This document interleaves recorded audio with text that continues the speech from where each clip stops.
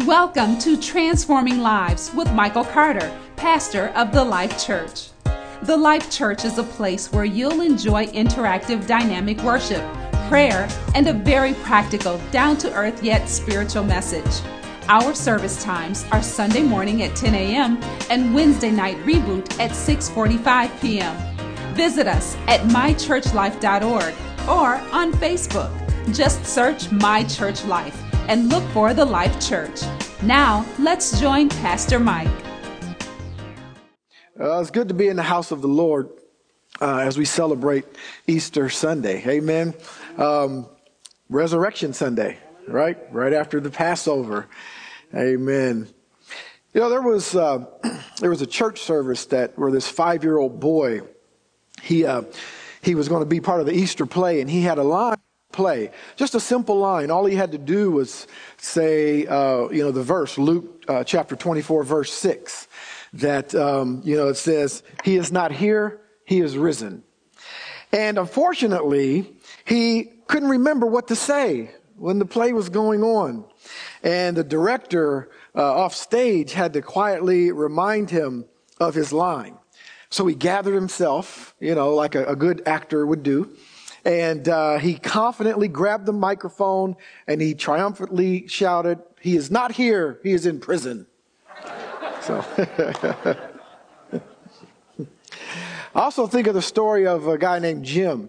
He was leaving after Christmas service when the pastor greeted him and said, "Jim, it's time that you join the army of the Lord.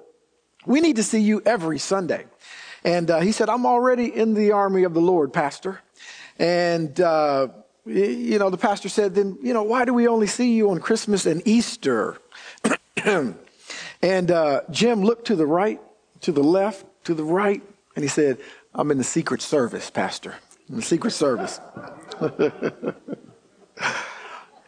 Some time ago, they found some fingers. Years ago, they found some fingers, and lo and behold, they were Buddha's fingers. Yeah, I know, big deal, right? And they were sent to the Emperor of China as a gift during the Tang Dynasty. This is actually a true story. And they were later forgotten about, and then they were found again in 1981, the fingers of Buddha, okay? It's a big deal. And the finding was a sensation to Buddhists everywhere. And the bones are now, even today, visited by Buddhists everywhere.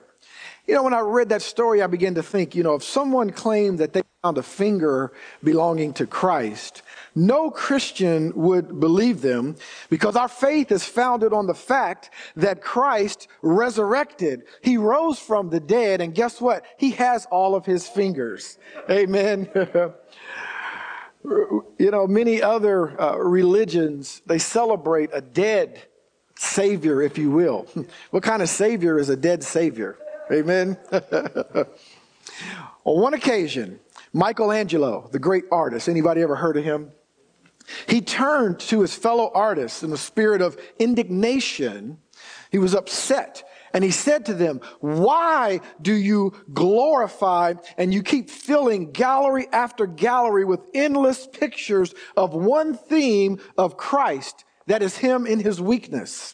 Christ on the cross, and most of all, Christ hanging dead. Why do you concentrate on this passing episode as if it were a lasting work? As if the curtain dropped on him with this disaster and defeat, this dreadful scene. It lasted but a few hours. But to the unending eternity, Christ is alive. The stone has been rolled away, and he rules and reigns and triumphs." Michelangelo was upset at his fellow artists as how they depicted Christ. We could sometimes look at each other as Christians and be upset with each other as to how we depict Christ through our life. As if he is dead, as if he is still on the cross, as if he is sad and downtrodden. But our Christ is risen. He is risen in victory, and he has all power. Amen. People wonder why. Why do we do the things that we do as Christians? You know, one of the things that I've learned in my lifetime is that whenever you do anything in life, it's good to know that there's a purpose for it. Okay? And in order to get to the purpose, we have to start with the simple question, why? Why? For us saints, Easter, or the resurrection, is our why. 1 Corinthians chapter 15, beginning at verse 12. I'm reading from New King James Version of the Bible. If you have a different version, please read that. We'll get to the same place together. I trust the Holy Spirit. Amen. But 1 Corinthians chapter 15, beginning at verse 12, Paul is talking to the church at Corinth, and he says these words. He says, "Now if Christ is preached that he has been raised from the dead, how do some among you say that there is no resurrection of the dead? But if there is no resurrection of the dead, then Christ is not risen. And if Christ is not risen, then our preaching is empty, and your faith is also empty. Yes, and we are found false witnesses of God, because we have testified of God that he is raised up, whom he did not raise up, if in fact the dead do not rise. For if the dead do not rise, then Christ is not risen. If Christ is not risen, your faith is futile. You are still in your sins. Then also those who have fallen asleep in Christ have perished. If in this life only we have hope in Christ, we are of all men the most pitiable." If Christ is not risen, what a shame it is for Christians. Whatever we do means nothing. All of the things that we talk about, atonement, grace, forgiveness, overcoming, whatever it may be that we talk about, it all means nothing without the resurrection. But because Christ rose from the dead, you know, the Bible talks about him being raised by the Holy Spirit. But when you're raised by the Holy Spirit, you're resurrected. That's different than Lazarus. Lazarus came back and continued his old life. Jesus was resurrected from the dead, as we will be, with a new body. So what does that mean for us? Well, mainly it means that you are forgiven. You are forgiven. It means that God has canceled your debt of sin. You had a debt, but God has canceled it. He didn't put it on pause. He didn't put it on the that he might pick it up and remember it later, but God has canceled your debt of sin. Forgiveness is the cancellation of debts. Come on. You know, in the New Testament times, if a man owed another man some debt, he would write out a debt certificate, not a death certificate, but a debt certificate, okay, of what was owed. But then when the debt certificate was paid in full, he would nail it out in a public place. He would nail it and place it up so that all would know that he was free from that debt. We need to nail up our debt certificate this morning, that all will know that we are free. We don't need to be Christians walking around with our head down, afraid of corona, afraid of the economy, afraid of the weather, afraid of aliens, afraid of whatever it is that people are afraid of. Because our Christ is risen, and he rests, rules, and abides at the right hand of the Father. And not only is he the ruler of you and I, not only is he the ruler of earth, he is the ruler of the universe that he created. Come on. Colossians chapter 2 verses 13 and 14 says, "And you being dead in your trespasses and the uncircumcision of your flesh, he has made alive together with him, having forgiven you of all of your trespasses, having wiped out the handwriting of requirements that was against us, which was contrary to us. And he has taken it out of the way, having nailed it to the cross." Your debt of sin is canceled. It also means that God loves you with an unlimited love. Not just we use this word unconditional love, but we need to understand that God's love is unlimited. You are forgiven by a Father who loves you with an unlimited love, whose patience is inexhaustible. Come on, parents, we would know something about that word. Who knows you and your weakness, in your weakness, and still loves you. A father who rejoices when you turn from your sin, whether that be a moment of sin or a season of rebellion that some of us have been through. Come on, and some may be in right now. God rejoices, our Father rejoices when you turn from your sin.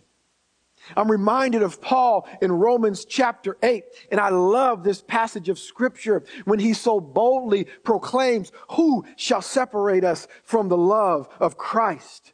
Shall tribulation or distress? Shall persecution, famine, nakedness? Shall peril, even sword? He says, I am persuaded that neither death nor life, nor angels, nor principalities, nor powers, nor things present, nor things to come, things I don't even know about, anything that's coming, none of that, nor height, nor depth, nor any other created thing shall separate us from the love of God, which is in Christ Jesus our Lord. You see, not even your sin now should separate you, because he's made a way for you to come to him. The veil, the curtain is torn. The door is open. And Jesus is the key.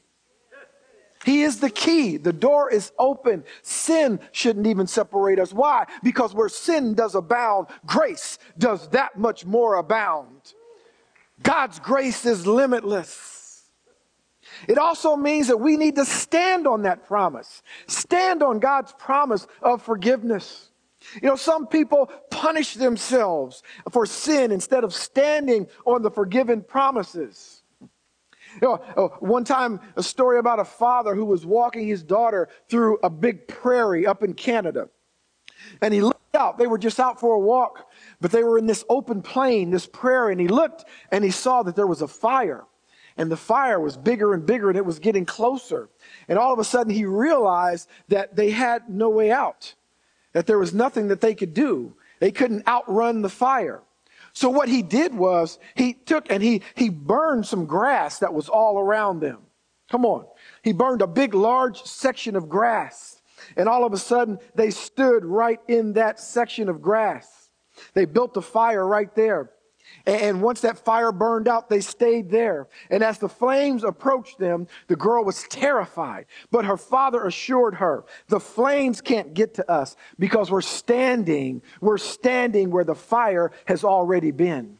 Some of us as Christians need to understand you are standing where the fire has already been. Your sin is canceled. You're standing on ground that is where the debt is already taken care of. You don't have to worry about paying it back. It's already been paid. You're standing on that patch of ground where the fire of the sin can't get to you. That's where you're standing. So the question is, have you definitely accepted God's forgiveness? If you say things like, I hope so. I think he has, but I still feel bad at times. I know God can, and I'm slowly accepting his forgiveness. I believe, I think. Listen, knowing forgiveness but not accepting forgiveness is like a man who either buys or is given or wins a new car, brand new car. And he has it in his driveway, but he still walks everywhere he goes. People comment on how beautiful the car is, and he agrees. It's beautiful. He keeps it clean. He reads the owner's manual. He knows everything there is to know about the car. He's familiar with every facet of the car. Yet it does not accomplish for him what it was intended to accomplish. And it's all his fault. The car, no less, belongs to him. Forgiveness, no less, belongs to you. It belongs to you. 1 John 1:9 says, if we confess our sins, he is faithful and just to forgive us our sins and to cleanse us. This is the part I like. He cleanses us from all unrighteousness. He cleanses you. He cleanses you. A lady once had a handkerchief. It's her favorite handkerchief. And she spilled some ink on it. There was an ink blot on the handkerchief. And She said it's ruined, and so she threw it away. Well, nearby there was an artist, and he saw her throw this handkerchief away. And so he reached in, and without her seeing, and he grabbed the handkerchief, and a little while later, he gave the handkerchief back to the lady. But it was so changed that she could hardly believe it was the original. You see, using the ink blot as the basis, the artist had worked around it beautiful artistic designs, changing what was ruined into a thing of beauty. How many know that he'll give you beauty for ashes? If you're a person that feels like you've been ruined, God will take you and he'll give you beauty for ashes. He'll take the thing that you think is ruined and he'll turn it into something great if you allow him to. If you'll stay on the potter's wheel. Sometimes that means he needs to break us. Sometimes it means he needs to put the fire under our feet. He needs to burn us down so that he can mold us into what he wants us to be. Christ is raised from the dead. You know, Christianity is the only so-called religion, and you know how I hate even calling it a religion because it's really not a religion. But for the purposes of this illustration, Christianity is the only so-called religion, where the leader not only sacrifices himself, but his followers realize that he was resurrected from the dead to reign forever. No other religion can make such a claim. All others are about do, and Christianity is about, done. Done.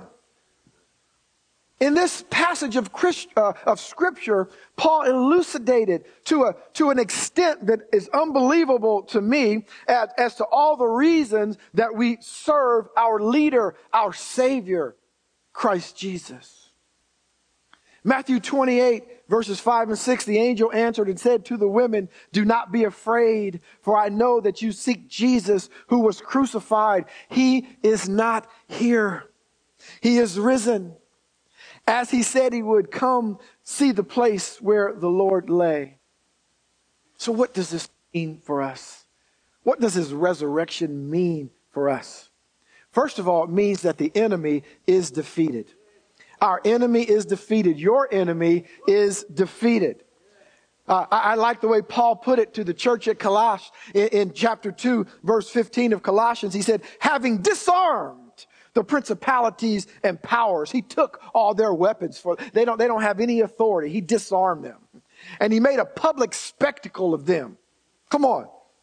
Triumphing over them in it. And then poverty is defeated. I don't get too many hallelujahs on that one, but listen to 2 Corinthians chapter 8, verse 9. It says, "For you know the grace of our Lord Jesus Christ, that though he was rich, for your sakes he became poor, that through his poverty you might become rich." Charles Spurgeon once wrote, "No one knows the pitch of poverty like a person who has once been rich." You have to understand that it was great poverty just for Christ to become a man. Humanity is a poor thing when it's juxtaposed against a deity. That was poverty for Christ just to become a man. And then remember this. I don't know if you've ever thought about this before, but remember this. Christ, while he was here, he was a servant of the Father. We would all say, yes, Jesus said that he was a servant. He was a great servant. But do you realize what that took Jesus to be a servant? It says it in Scripture. It says, though he counted it not robbery to be equal with God. He is God. Yet he took upon himself the form of a servant. So please don't take a poverty mindset as if all the things that we lose will please God. As if living a downtrodden, false humility type of life will please God. No, you walk in victory. Your Father wants you to walk in victory. What parent wants their child to walk in defeat? That's why Christ died on the cross, for us to walk in victory. We live in the kingdom of God. Live in the kingdom of God. Poverty is defeated. Sickness is defeated. Isaiah 53:5, but because of our sins, he was wounded, beaten because of the evil we did. We are healed by the punishment that he suffered. made whole by the blows he received. It's defeated. He defeated all of those things. Oppression is defeated. You don't have to be oppressed by generational curses. Psalm 146, 5 through 7 says, happy is he who has the God of Jacob for his help, whose hope is in the Lord, who made heaven and earth, the sea and all that is in them, who keeps truth forever, who executes justice for the oppressed, who gives food to the hungry. The Lord gives freedom to prisoners. You are no longer slaves. You are no longer a prisoner. You are not subject to the ways of this world. You are not subject to generational curses. You are not subject to those things because Christ has freed you. When he died on the cross, you are free. And then most of all, it tells us that sin is defeated. Sin is defeated. 1 Peter 2:24 says this. In one version puts it this way, says he carried his own body on the cross. He carried in his own body on the cross the sins we committed. I need to say that to you again. He carried in his body on the cross the sins we committed. So he came from being deity, poured himself into flesh, which is a polar opposite of deity. Come on, somebody. And then submitted himself to his own creation. And all of the sins that you committed throughout your lifetime, and every sin you'll ever commit, he already took it. Blows your mind, doesn't it? He already took it on his shoulders. And he was nailed to the cross, and the price was paid for your sin. We need to walk in our forgiveness. And by his wounds, we are healed. Why do we serve Jesus? Why? Because there is no other choice. Jesus is the only way.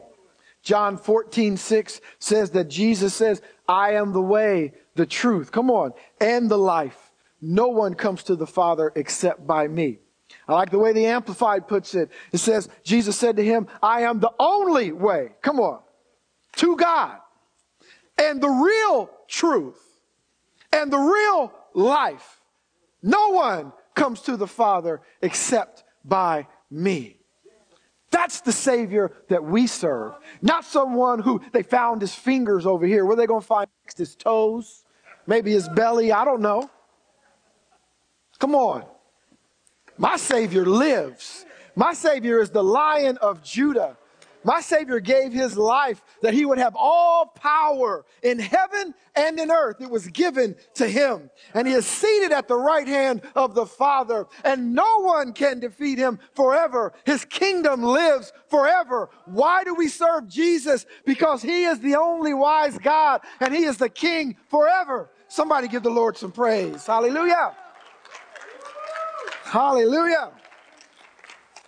So we need to know today that if you come to know the Lord Jesus in a very personal way, if you would commit your life to him, believing in your heart that he died on the cross for your sins, that God raised him from the dead, confessing it with your mouth by the power of the Holy Spirit, and if you would confess that with your own mouth, you will be saved.